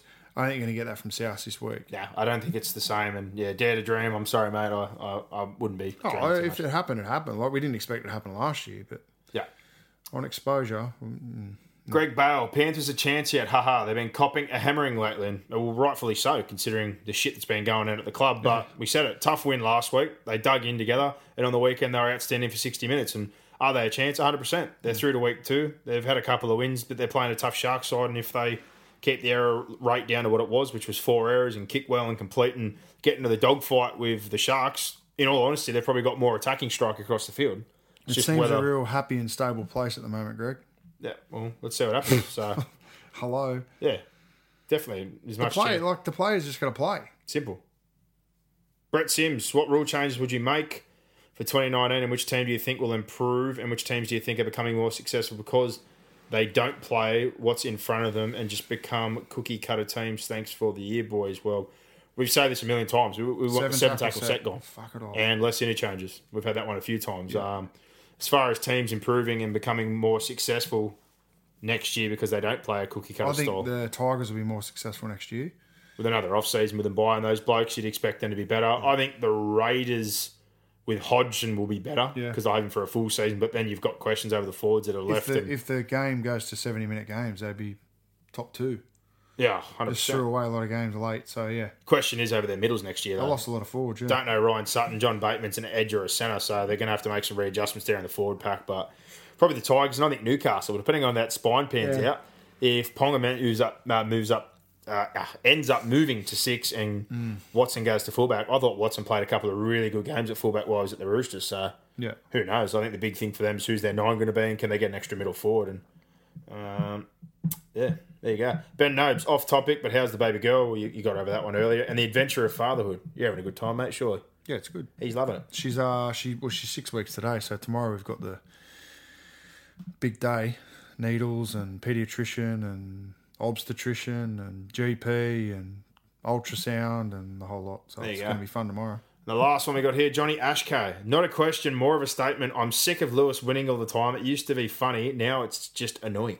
It's fucking annoying, 100% It's annoying. Well, and the more things change and more they stay the same. The NFL kicked off on the weekend. My team fucking lost. Lewis's team won.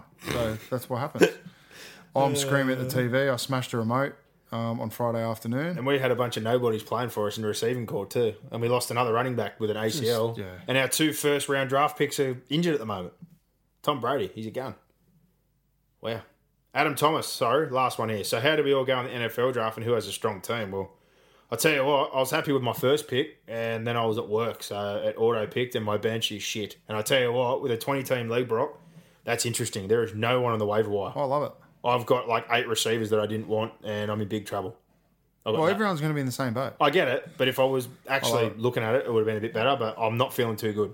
Yeah. Not feeling too good. I love it. I reckon it's going to be tops. Oh, NFL, full stop, is a great time. But that moves us on from all the fan questions. Thanks to everybody out there now.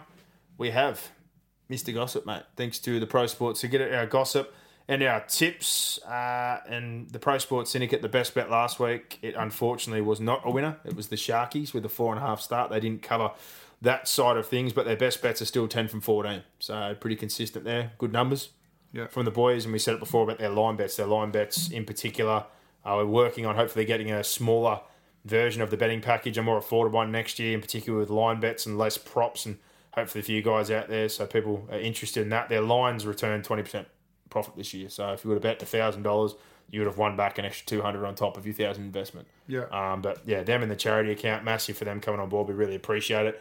Charity bet went down. We had a crack at Brisbane with a trial win, and obviously Brisbane got dusted, so didn't see that one coming, but we also missed the first few games because just kind of a busy weekend, wasn't it? So I wouldn't have minded having either the Roosters or Souths 1-12. Souths obviously would have lost, but the Roosters would have had a win. So, you win some, you lose some. Correct. But we'll have another crack this weekend. Keep your eyes out. Also, the boys are offering some specials for the NFL. So for blokes out there that enjoy the NFL like us, they've got another betting package for that, and they'll be giving out best bets and affiliate links on the NFL. So there'll still be plenty of money offers there for you to open accounts and get bonus deposits and bets on the NFL if you like watching that as much as we do. So love that good time. But Mr. Gossip, what he's got for us this week, Riley Jacks is apparently heading to the Gold Coast Titans. I would rather see us keep LG. So there you go. What do you got? Tyrone Roberts coming back. Kane LG. AJ Brimson will be moving back to fullback because I'm pretty sure Michael Gordon's confirmed he's going to go play. I don't mind Jacks, but he's steady, but again, I think Melbourne will be keeping Drinkwater by the sounds of it then over him and Jerome Hughes and a couple other guys they've got there. Isaac Luke will be meeting with Nathan Brown next week. So Newcastle, when I just mentioned before who their hook is going to be, that could potentially be a handy buy for them for the right price, obviously. And obviously not too long. I'd be going year to year with Isaac Luke at this point in time, to be honest. Yeah, Whether 2 he year deal at most. likes it or not. CSC Avave also in talks with Newcastle. So again, just some very basics depth there. Yeah. And a couple of rivals He's bouncing have dropped out of the race to sign Corey Oates. He will likely stay at Brisbane. And when we talk about the massive money he was after, considering they're holding off to eventually sign Pengai Jr., sign up every one of these kids, you've got to wonder again where all this money comes from. But that's a story we've gone over a million times, haven't we? Correct. And how they get to keep everybody at certain clubs. But yeah, what do you do? But the tipping comp we move on to now. Thanks for the gossip there. Thanks to the Pro Sports Syndicate. Last week, gossip. This is Melbourne Cup like. He sat there all year. He got 6 behind at one point, and it just seemed like he was just tipping random ones for the sake of it. But the back end of the year, he's pulled the whip out. Yep. He got 3 from 4 last week. I only got 1. You got 2. He's taken the lead. And if I tipped everyone that I wanted to tip, I would have only got 1. There you I go. just tipped against You just tipped against. So he's pulled himself in front. And in our confidence pool, I changed. I got off the Roosters and got on the Sharks late, and I got none from 4 in our confidence pool. I got 1. I got the Roosters. That's it. Well, there you go. Mr. Gossip. That's a Herculean effort. And the if he hadn't tipped Parramatta for 6 or 7 weeks, he'd be flogging us. He'd be flogging everyone. But he's ahead now, 110. I'm on 109. You're on 107. As we move into these games, in the first game we've got here, obviously the Sharks, the Panthers, Friday night, Allianz Stadium. On the Sharks side of things, as far as changes, they've got Sorensen coming in to replace Wade Graham. Kurt Capewell is back from injury on the bench. And in the extended squad again, Jesse Ramian. That's a question I'd have for you. Would you put him back in if he does pass the test this week? And how would you reshuffle it? Like Edric Lee, to me, I've got to give him a rap. I didn't think he was strong in yardage. I thought he was a bit soft. This year, I think he's been outstanding. I think he's been really good. I'd put Ramian back in. But then you've got Josh Dugan in the centres who they paid a stack of money, who I don't think's been that good when he's been on the field anyway. You've got Latelli, who was... You've got to put... Whoever you think your best 17 is, you've got to put him out there now. Well, That's I think knockout footy. I think Fecky proved a point last week that he needs to be in because of his yardage work. So I don't know whether you put Ramian on a wing or a centre, but... Latelli. You get rid of Latelli? Well, he's going to Toronto next year. There you go. But mind you, you're losing Ramian next year too, so... Yeah, but Ramian's a lot better player than Ricky Latelli. Yeah, well, is he playing on the opposite side of the field though, or is that the side he was playing on? I don't give a shit. Latelli was playing on the left. I think Ramian's been playing right side. So yeah, no changes other than that. I would have started Capewell, like I said, over Sorensen, but I think Capewell offers a bit more versatility off the bench, so they've gone that way. The Panthers side of thing, no surprise, they're unchanged from last weekend. So Boxhead, who do you like in this one? Sharks. You think the Sharks will grind them out? Yeah, Gossip's gone Panthers, so we go Sharks. Yeah, well, I've gone the Sharks as well. I think regardless of Wade Graham, they'll make it dirty. They'll drag him into a dogfight. And I guess given a bit of a preview of this game, I think the big factor is quite obvious. It's the middle. I think they're able to frustrate Penrith and control them and not let second phase go, that those young Panthers forwards and a couple of these guys might bite in a little bit, as we've seen in the past. And I think if Kikau and a couple of these guys get a bit loose, Cronulla will just put the strangle on. And there's a lot of pressure on Cronulla. On the flip side of that, though, as they've shown in the past, they can have a Barry Crocker of a game where they have off-camber errors and penalties and they just lose the plot. But if a feeder, Gallen, Lewis, etc., all these guys can dig in, play that ugly dogfight game, I think it's a big question onto the young Panthers forwards and whether they can get there and control with them. So, Mr. Gossip, Panthers, we're both on the Sharkies, and the odds in this one with the Pro Sports Syndicate, $1.67 for the Sharks, $2.25 for the Panthers. The line is -3.5, and the second game it is obviously the South Sydney Rabbitohs up against the Dragons ANZ Stadium on Saturday. For South side of things, they retain the same lineup after last week's loss, and for the Dragons, Kurt Mann moves into 5'8", Hame Sele moves onto the bench now, and Ewan Aitken is apparently a strong chance on the reserves bench to be included. But again, coming into a game like this, I ask you the question, would you drop Zach Lomax after the way he's played and considering he's 100% healthy and risk somebody who's had multiple injuries? Because I couldn't. I couldn't do it. And even Nightingale, they spoke about, like, if you're injured, I'm not playing you. Like, it's a finals game. You don't change a winning side. Exactly, and that's the other thing. They're all fit. Not a chance. I unfortunately think that, you know, DeBellin, even if he does play, I don't know if he'll go the distance. The change in the halves puts more pressure on Ben Hunt, and that forward pack has to stand up again, and I don't know if they can get over the top of this South forward pack. So, with that being said... So I didn't name Jai Field at all.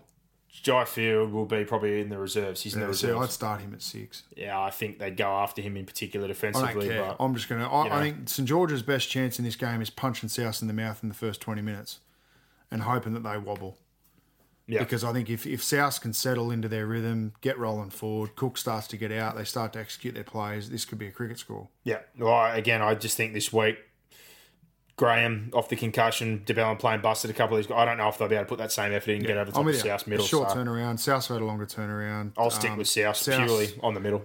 They have less injuries. Yeah, South. Well, we're all on South. Mr. Gossip is also getting on that one as well with the Pro Sports Syndicate. Heavy favourites, $1.26, $4 for the Dragons. So if your fans out there think your team can pull the upset again, go for gold, and the line is pretty handy, 12.5 start. So if you think they can at least keep it close, 12.5 start's a pretty healthy points line there. Yeah, I don't like 12.5. Yeah. And I just don't like it because you're saying that they're going to get flogged, but they're going to get beat, but you don't think it's going to be by a lot. Yeah.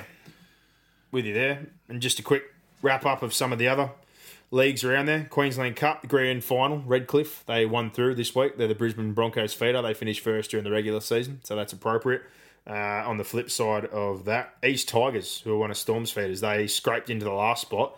They've dusted two teams 2 weeks in a row to go into the grand final qualifier, and they'll be up against the Burleigh Bears, who are the Titans feeder, who finished second. So 1 and 2 survived. The team in sixth spot, running hot at the right time, is the East Tigers. So see who comes out of that to come down. New South Wales Cup on the weekend. You had the Dragons and the Panthers, who were 1 and 2 during the regular season. They had the week off. The Newtown Jets dusted Mounties quite convincingly, and the Dogs got some NRL players back and they won through. So this week it's Dragons, Dogs, Penrith, Newtown, all the top 4 sides playing. So the system works, obviously. Some pretty good games there. I think Penrith are a very good chance of winning this competition again. Jersey Flag, like we spoke about, haven't unfortunately got to see a whole lot this year, but Newcastle, week 1, them and I think it was the Sharks were 1 and 2. They got rolled week 1 by 3 and 4, who have been waiting. So Mounties and the Panthers, I think, flipped on the opposite side of the draw. So now it's Newcastle Panthers and Mounties Sharks. So for anyone out there looking at your feeder teams, the Sharkies doing well again in the juniors, as are Penrith and Newcastle. You got the Jersey Flag Player of the Year, that young back row I spoke about. So that's pretty good times there. And in the Queensland Cup version of the under-20s, the North Queensland Cowboys, you'd be very happy to know with some of these older boys moving on that your young kids are doing well. 2 of your feeder teams are playing for a spot in the grand final this week. With the Blackhawks, the Townsville Blackhawks, they finished minor premiers during the regular season. They are playing against the Northern Pride, their other feeder team, to play North's Devils in the grand final, who are the Broncos feeder. So there you go. Just a bit of a wrap-up of the junior grades. And on grand final day, I'm pretty sure they all play there. So if I had to make a prediction now, I think the Panthers would win the New South Wales Cup, and Redcliffe have been pretty dominant the whole way through, and they'll get a couple of Broncos players back now. I'd be surprised if it's not 1 versus 1 in Panthers Redcliffe. 20s I haven't seen enough, so it's hard to judge, but that North Broncos side has some pretty good... Sorry, North Devils has got some pretty good Broncos juniors in it. If they won, or the Blackhawks by the looks of it, the 20s Newcastle team look pretty good, and the Panthers look pretty good as well, so... Who knows, Boxhead, but done for another week. Still nothing on Latrell Mitchell. It's now 8 o'clock, so, or just before 8 o'clock. So they've been, apparently the judiciary's been deliberating for an hour and a half. So. Wow. So they're really writhing over this one. And like I said, sometimes you wouldn't be surprised if it goes the opposite way. I don't know if I agree with it, but you kind of think sometimes they look at it and go, we don't want to punish somebody. A finals game. Well, they take it. If it was round 5, they wouldn't care. No, they would have hammered him already, I reckon. They would have just thrown it out. Here's your week. See you later. Yeah. Well, they wouldn't have challenged it either. I reckon the Roosters would have just copped it. Yeah, I'd agree with that. So, there you go. We're not sure of what's going to happen on that side of things, but otherwise, we've gone through everything. Your fan questions, reviews of the games from the weekend in depth, set of 6, bit of a look at some of those lower grade finals coming up leading into grand final week, and 2 games this weekend, Brock. We're at the pointy end. We are. Things are really slowing down. I always get sad at this time of the year. As much as I love grand final, it's one of my favourite days of the year. I miss finishing work on the Friday and getting to watch footy all weekend. But yeah, it is what it is. Coming to that back end of the season. They can't play all year round. Storm and the Roosters both awaiting.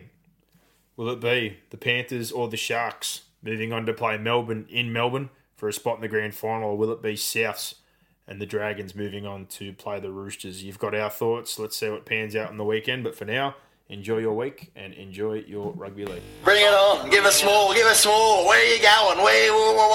What's going on here? Is that it? Is that it?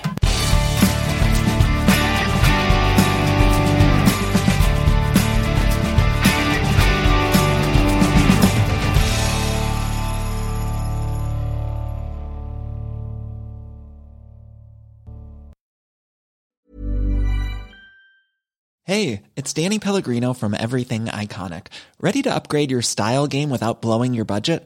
Check out Quince. They've got all the good stuff, shirts and polos, activewear, and fine leather goods, all at 50 to 80% less than other high-end brands. And the best part? They're all about safe, ethical, and responsible manufacturing. Get that luxury vibe without the luxury price tag. Hit up quince.com/upgrade for free shipping and 365-day returns on your next order. That's quince.com/upgrade.